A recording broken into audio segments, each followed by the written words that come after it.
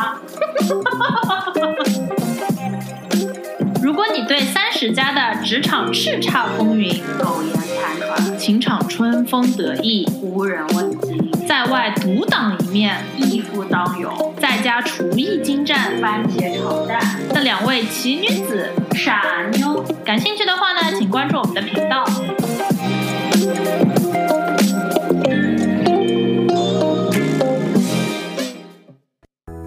哇好，听众朋友们，大家好，我是仙儿，我是老周。仙儿，我们俩太落伍了哦，终于盼星星盼月亮，从年前开始终于盼到那个弑神令在 Netflix 上了。等啊等啊等，真的，因为它预告先出来说是什么2月14号好像，什么放，然后就 trailer 先出来，但是就是一直上不了。我对它期待很高的嘛，因为我就是很多人不是说这是郭敬明的翻身之作，对吧？相比绝技而言，对，前一阵子超火的，我是 Life 追的那个演员请就位嘛，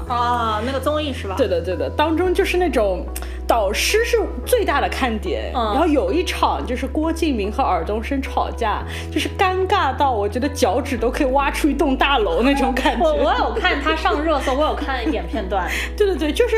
somehow可能他们线下就讲好，导演就是已经录到最后了，大家就不要就是讲太犀利的点评对方，所以前面就是尔冬升都对那个什么郭敬明的作品水过，结果等到尔冬升的作品的时候，郭敬明就一副什么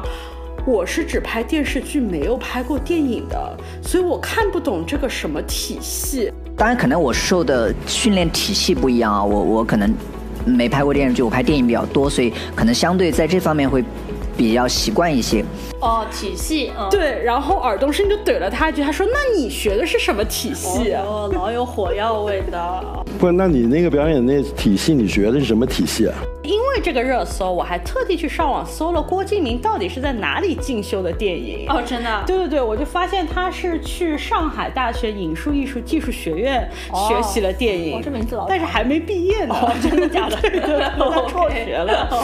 所以我就要问问你，我知道先的你妈妈是在那个高校里面教电影的嘛，所以我就觉得像郭敬明这种 MV 式慢动作的电影体系，到底从专业人士角度，到底是哪种电影体系呢？我也不是专业人士但我觉得他郭敬明的类型应该是就是娱乐电影当中的一种可能商业片。对对对，就是电影呢从诞生到现在大概就是已经有100多年了。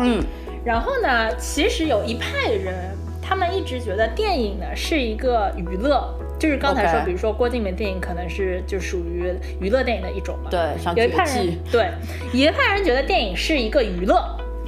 那有另外一派人呢觉得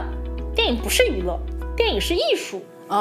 然后这2波呢都很有支持者，然后一直呢就是各执一词。对，这100年来娱乐电影是什么呢？最代表型的就是好莱坞，走类型片，他们呢就是观众喜欢看什么他们拍什么。对对对，我最爱的 Marvels。对的，他们就是说呢是，然后娱乐电影呢是以演员为中心，演员中心论是他们的基调。所以就出了很多就是明星嘛，就比如说什么安吉丽娜·朱莉，她可能性感女神，你的 Marvel 对吧？钢铁侠，她就是超级英雄，就出了很多 IP，然后很多明星，明星下流量嘛，走流量，然后艺术电影呢，它是发源于法国，那它走的，比如说娱乐电影刚才说是明星中心论，就是演员中心论，艺术电影呢，它走的是导演中心论，他就是说，对，他就说呢，就是说导演要个性化。他要有自己独特的风格，叙述一个故事，都可以，也许是叙述一个故事，也许是意识流一点或者什么，这个不重要。但是导演呢，一定就是说是非常有个性，非常有风格。那比如说艺术电影其实也有很多大家挺熟知的，比如说什么《霸王别姬》，陈凯歌《霸王别姬》，就是大家都知道这是陈凯歌的电影，对吧？然后张艺谋《红高粱》，就是导演中心论，大家都会说提到这部电影，大家会说这是张艺谋的电影，这是陈凯歌的电影。那提到比如说 Marvel 刚才说的，你可能说这是漫威系列，你可能不知道每一部我不知道谁是导演，对，是更是。明星在里面那么多明星，对吧？复联这么多明星，然后什么系列什么的，但你可能真的不知道哪一部什么导演。那我有个问题，你说，那有没有哪一种是更观众中心的呢？就是更讨好观众，有这么个说法的吗？就是娱乐的是比较观众中心，就是他就是因为想看说观众喜欢什么我拍什么。OK， 是更就是迎合观众的，因为那个艺术呢，艺术电影的那一派呢，他就是说是更导演嘛，就是说我拍的我制作的这个人，创造这个东西的这个人，我想要表达什么，我想要输出什么，我的风格是什么。那先你能，这听起来真的很有趣。那你能跟我们详细讲一讲这个就是电影是怎么发展到现在这一步的吗？你这个问题非常好，因为它为什么会就是形成这两派不一样的两派，其实跟最开始电影的诞生以及就是最开始比如说那些导演都在做什么是非常非常息息相关的。说来听听。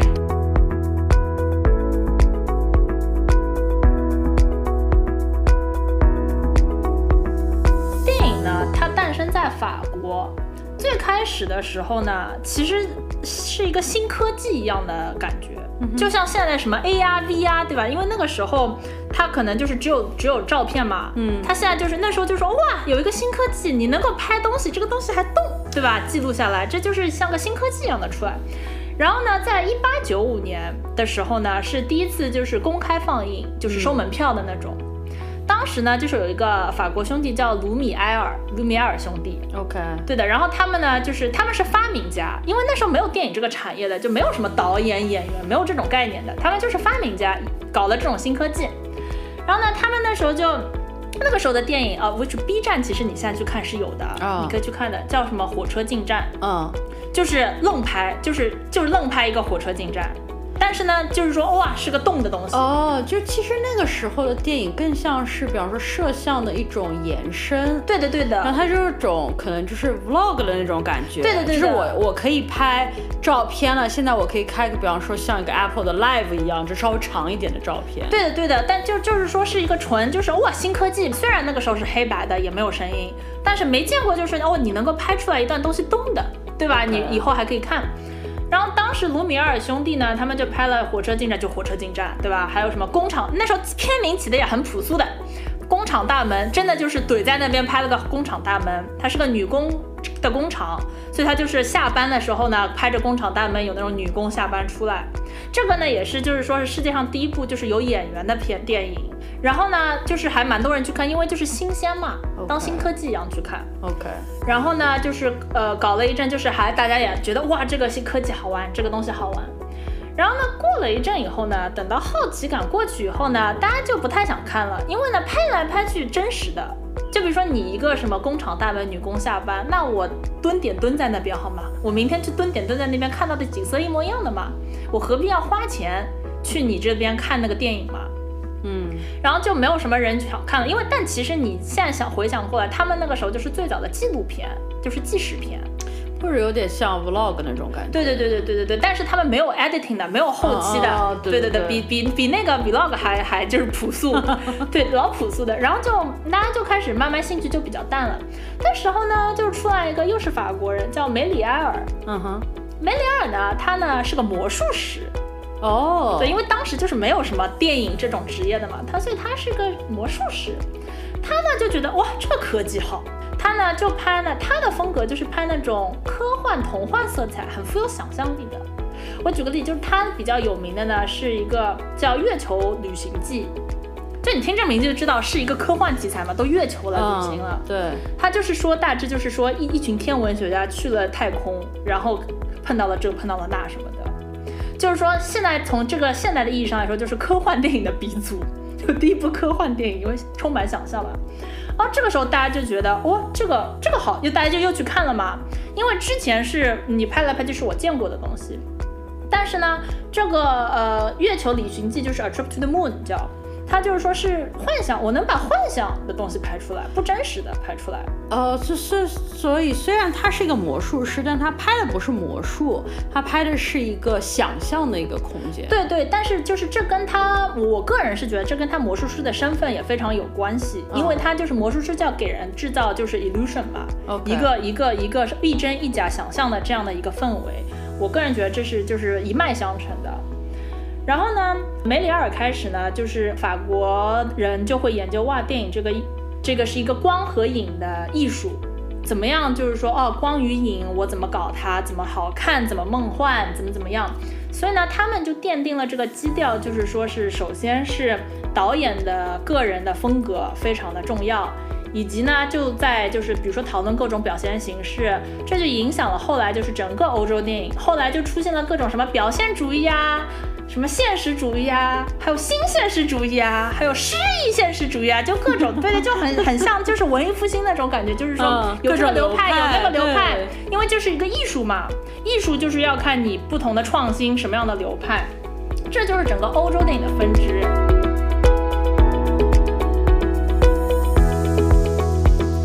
我又有个问题了，我就是想到就是我经常就是刷一些就是花絮，就是比方说电影电视的花絮，我其实有一个迷思啊，就是其实电影现场人非常多，就甚至多到就是让我觉得你是怎么取到一个景，就是只看到你想拍的那个角度，是边上可能工作人员什么打板的什么，你知道就是做这个做那个的人超级多的，这种电影是怎么从比方说比较原始的像你拍工厂女工那一步，走到最后就是可能变成真的工业化商业化这一步的呢？你这个问题问得太好了因为你可能就是更熟悉的那种有打光，或者甚至比如说是摄影棚，然后比如说横店要造出这些那个布景的，这个其实是非常好莱坞流派的。 OK， 就是其实他们原来是走娱乐那条线的。OK， 就是跟郭敬明一样。对，然后艺术电影呢，这刚刚说不是有很多什么各种流派吗？比如说有一个叫新现实主义，就是当时意大利在40-50年代比较火的，他做的就是完全相反，也有这种电影的，也流行过。是什么呢？当时就是说呢，不化妆，然后呢，导演就扛着摄像机到大街上找演员，非专业的，就是大街上碰到一个人，然后拍他。因为那个时候是战后，就是意大利战后没钱，导演也没钱，大家没钱，所以呢，就是街上去找演员，这个人要是不花钱，他能帮你演最好，然后演完就走人，都不是专业的，自然光拍摄，完全没有摄影棚，没有钱，没有任何东西。这个流派也很火，我不知道你可能有听说过什么偷自行车的人啊，罗马11时，这些都是那个时代的，都是走这个路线的。这可能是19多少时？这是就是40-50年代。OK， 对，然后呢，这个时候的好莱坞呢，我们现在讲好莱坞那条线，好莱坞就是完全就是摄影棚走明星路线。同时的好莱坞，比如说就是可能已经出了什么奥黛丽·赫本啊这种大明星了。对，然后意大利这个时候再说我们不要钱，我们就自然光，我们就拍就是正常人，就是说其实是有不同的方法，并不是所有的电影都是说哇超多人在旁边打光，超多人在旁边摄影。只是碰巧就是说是你更知道的是那个好莱坞对方法，学到了对的，并不是所有的电影都是那样。然后那我们就是正好那就说一说好莱坞嘛。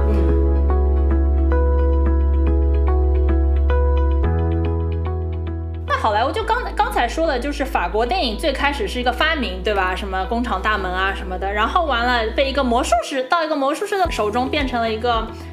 什么月球什么科幻片，对吧？但是都是很梦幻的这种。美国在做什么呢？这个时候同时期呢，这个技术也传到了美国，新科技嘛，对吧？那大家也觉得哇，新科技兴奋。美国呢，采取了完全不一样的方案。当时比如说那个月球旅行记是14分钟，就都10几分钟的时候，美国出了一部3小时的大片，叫《一个国家的诞生》。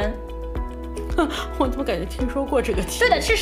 这个就是那种所有教科书上都会写的，因为是个巨片大片嘛。因为当时人家还在拍什么几十分钟啊，或者最多不超过1小时的时候，你夯出了一个3小时的巨片，拍的还是这种严肃题材，一个国家的诞生，它讲的就是美国的故事，就是南北战争。OK， 但你想3小时的巨片，一个国家诞生，就是这种啊。现在说是什么今年出了个新片，你也觉得好像挺正常的。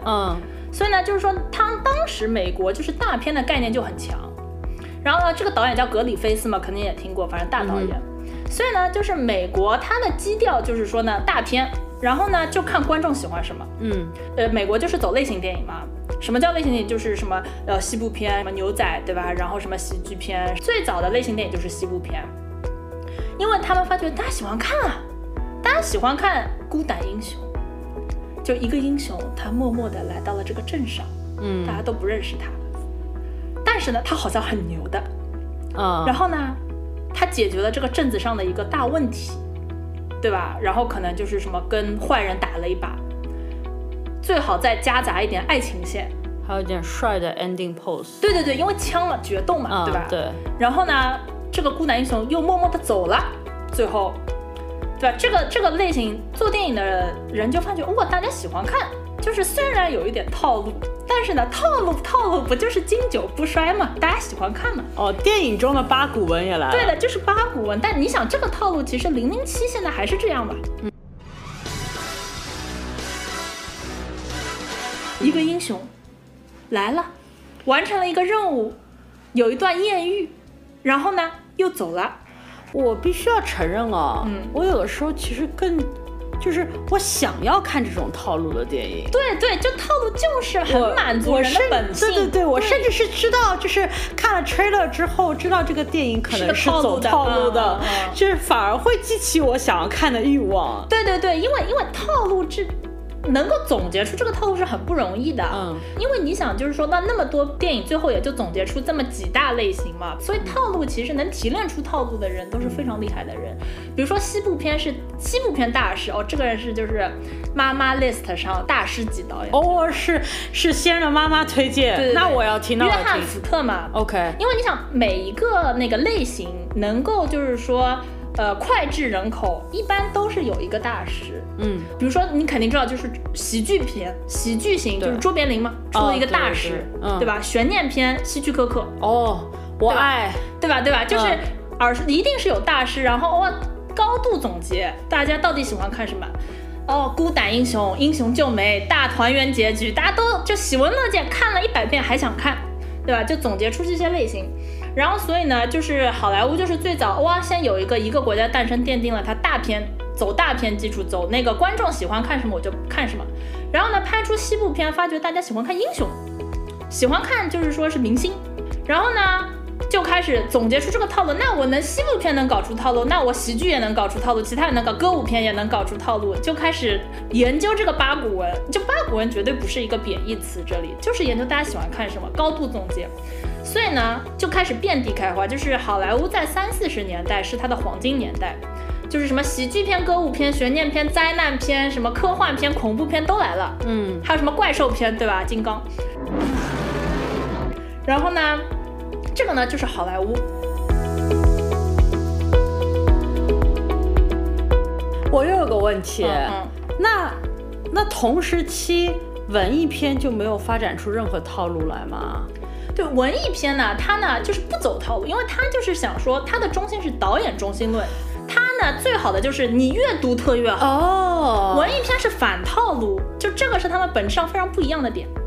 就是好莱坞是观众喜欢看什么，最能够引起人共鸣的套路，我们走这个，高度就是类似化，总结出套路以后，大家就拍这个套路，复制。对对对对，复制。然后呢，艺术片那边呢，就是说欧洲那边就是说什么新。什么创新我们来什么，什么没做过我们来什么，什么有独特的个人风格我们来什么，不断的尝试。其实那个时候理念是非常不一样。我懂了。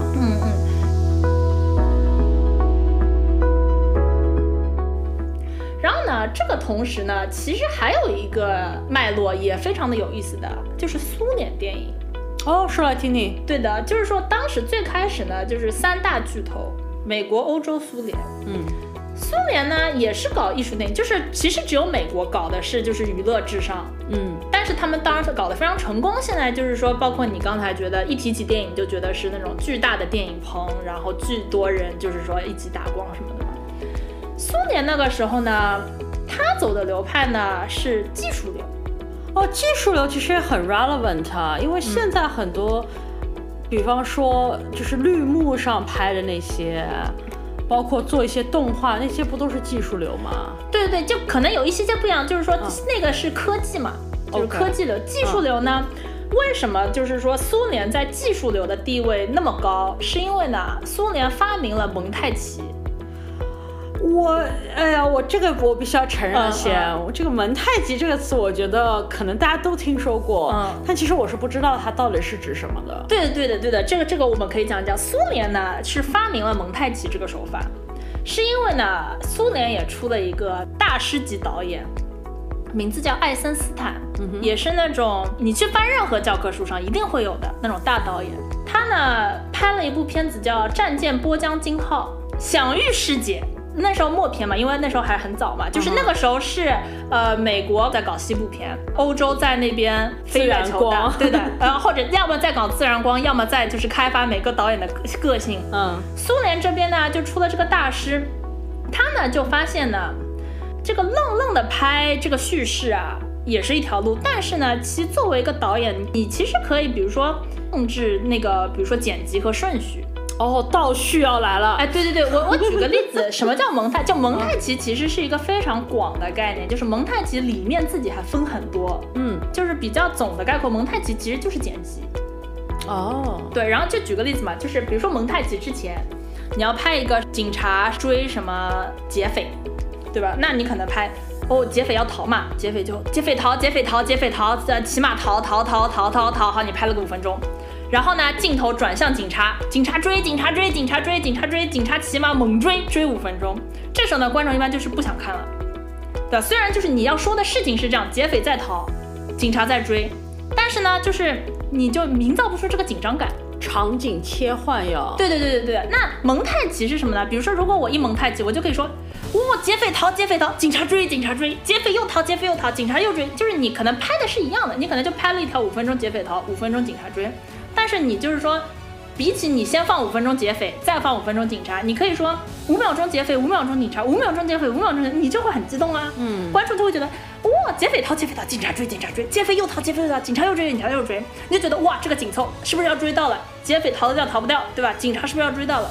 这个就是纯粹拍的内容是一样的，但是就是呢，因为你剪辑的这个手法不一样，你就营造出紧张感。那它为什么叫蒙太奇呢？蒙太奇呢，它是一个本来是建筑学上的一个意思，是一个法语，它指的就是建筑学上，比如说什么构成、装配啦，然后就像 editing 这样的一个感觉。这还蛮容易理解的。对。然后并且呢，这个艾森斯坦呢，就是那个战舰波江金号的导演，他不光是拍了一部就是史诗片，然后这个人呢，他是不仅是一个创作的，就是他是导演拍了电影，他还是一个理论家。那自己写了一本著作叫《蒙太奇》。对，所以就是说大家就一般都是觉得这个人是蒙太奇的鼻祖。然后呢，而且蒙太奇这个理念呢是有科学实验背景的，是呢，有一个人呢，他做了一个实验，这其实也蛮有名的，就是说呢，他准备了4幅画，一幅呢是一个面无表情的男人，这就是真的面无表情，还有一幅呢是一个小女孩，还有一幅呢是一碗汤，还有一幅呢是一口棺材，然后他就是被实验的人，我先给你看这个面无表情的男人，然后呢再给你看小孩，这个时候呢被实验的人就会觉得啊，这个男人脸上充满了这个慈祥的表情，或者然后呢他又换顺序，对，就给他说，我先给你看这个男人，再给你看小孩，你本来还觉得他慈祥，我再给你看一张棺材。那时候就是绝大多数人都觉得这个男人面怀悲伤，因为他可能妻子去世了，他看着他的女儿，年幼的女儿，心里觉得面怀悲伤，充满了对未来的就焦虑。就是其实他在 test 一种人类普世的共情的能力。对，因为人脑子太聪明了，就会脑补很多东西。那我可能同时给你看一个同样的画面，但是呢，我接的画面不一样的时候呢，你就会脑补出很多，就是说是我没有告诉你的细节。对，而且这个是人的一个共性，就是大家大概率都会脑补出，比如说他是看到女儿开心，还是说看到觉得就是棺材就是悲伤，或者说看到一碗汤他觉得饿，这个是一个大家比较能够容易就是说是得到同样的概念的结论的一个感情。所以呢，这个就是一个也是蒙太奇的基础，就是说呢，我通过剪辑，我其实可以呢操纵一些除了画面以外的东西。就是像3维上我加了第4维，我可以就是操纵一下我想要你知道一个什么样的故事，想让你有一个什么样的情感，所以这个技术是非常非常就是说是厉害的，有点像是另类的留白，对吧？对，这样这个顺序一摆，你就会被我引导有这样的情绪，更不要说后面还有音乐蒙太奇，我可以加入音乐，那这时候更煽情了，渲染。对，就是说非常就是说是非常计算过的。我想要观众在这个时候进入一个什么样的情绪，我想让观众在这个时候脑子里会幻想出一个什么样的一个连结的一个故事的脉络画面，是非常非常就是计算过的。我已经完全能够想象，我觉得蒙太奇肯定是一个在我脑中啊，绝对可以教一个学期的内容。对，就包括你切换的频率，对不对？对。然后每次切换你就是留多少秒数之类的，这可能都非常有讲究，非常技术流。对，所以苏联就是非常走技术流，包括就是你还可以，比如说是真实和象征的切换，也可以切回忆，是不是？对，都可以切，细节的内容非常非常多，是一个大流派。那我感觉要学4年，对，大技术大流派，对。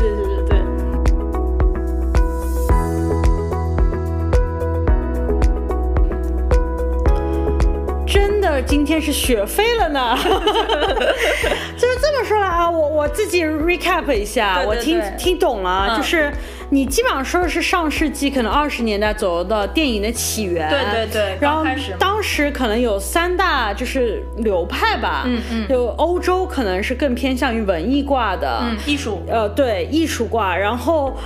苏联就 part of 欧洲嘛，他们是可能技术向的一个艺术挂，他们也是艺术挂，对，但是美国就是开始营造一种好莱坞的像今日这种商业化的一种门发了，对。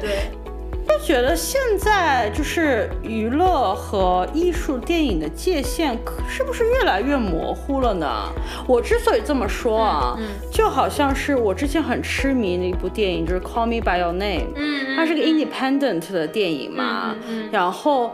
它虽然是一个这种就是小成本的艺术片，对吧？那其实后来商业化也非常成功，然后也造星了，对吧？Timothy 我超爱的，对吧？所以我觉得这个界限是不是现在越来越模糊了呢？是的，而且有一个大的潮流的。就是在80年代之前，我们不是说的都是什么2几年啊，什么4几年、5几年啊，怎么样吗？80年代左右呢，又出了个新科技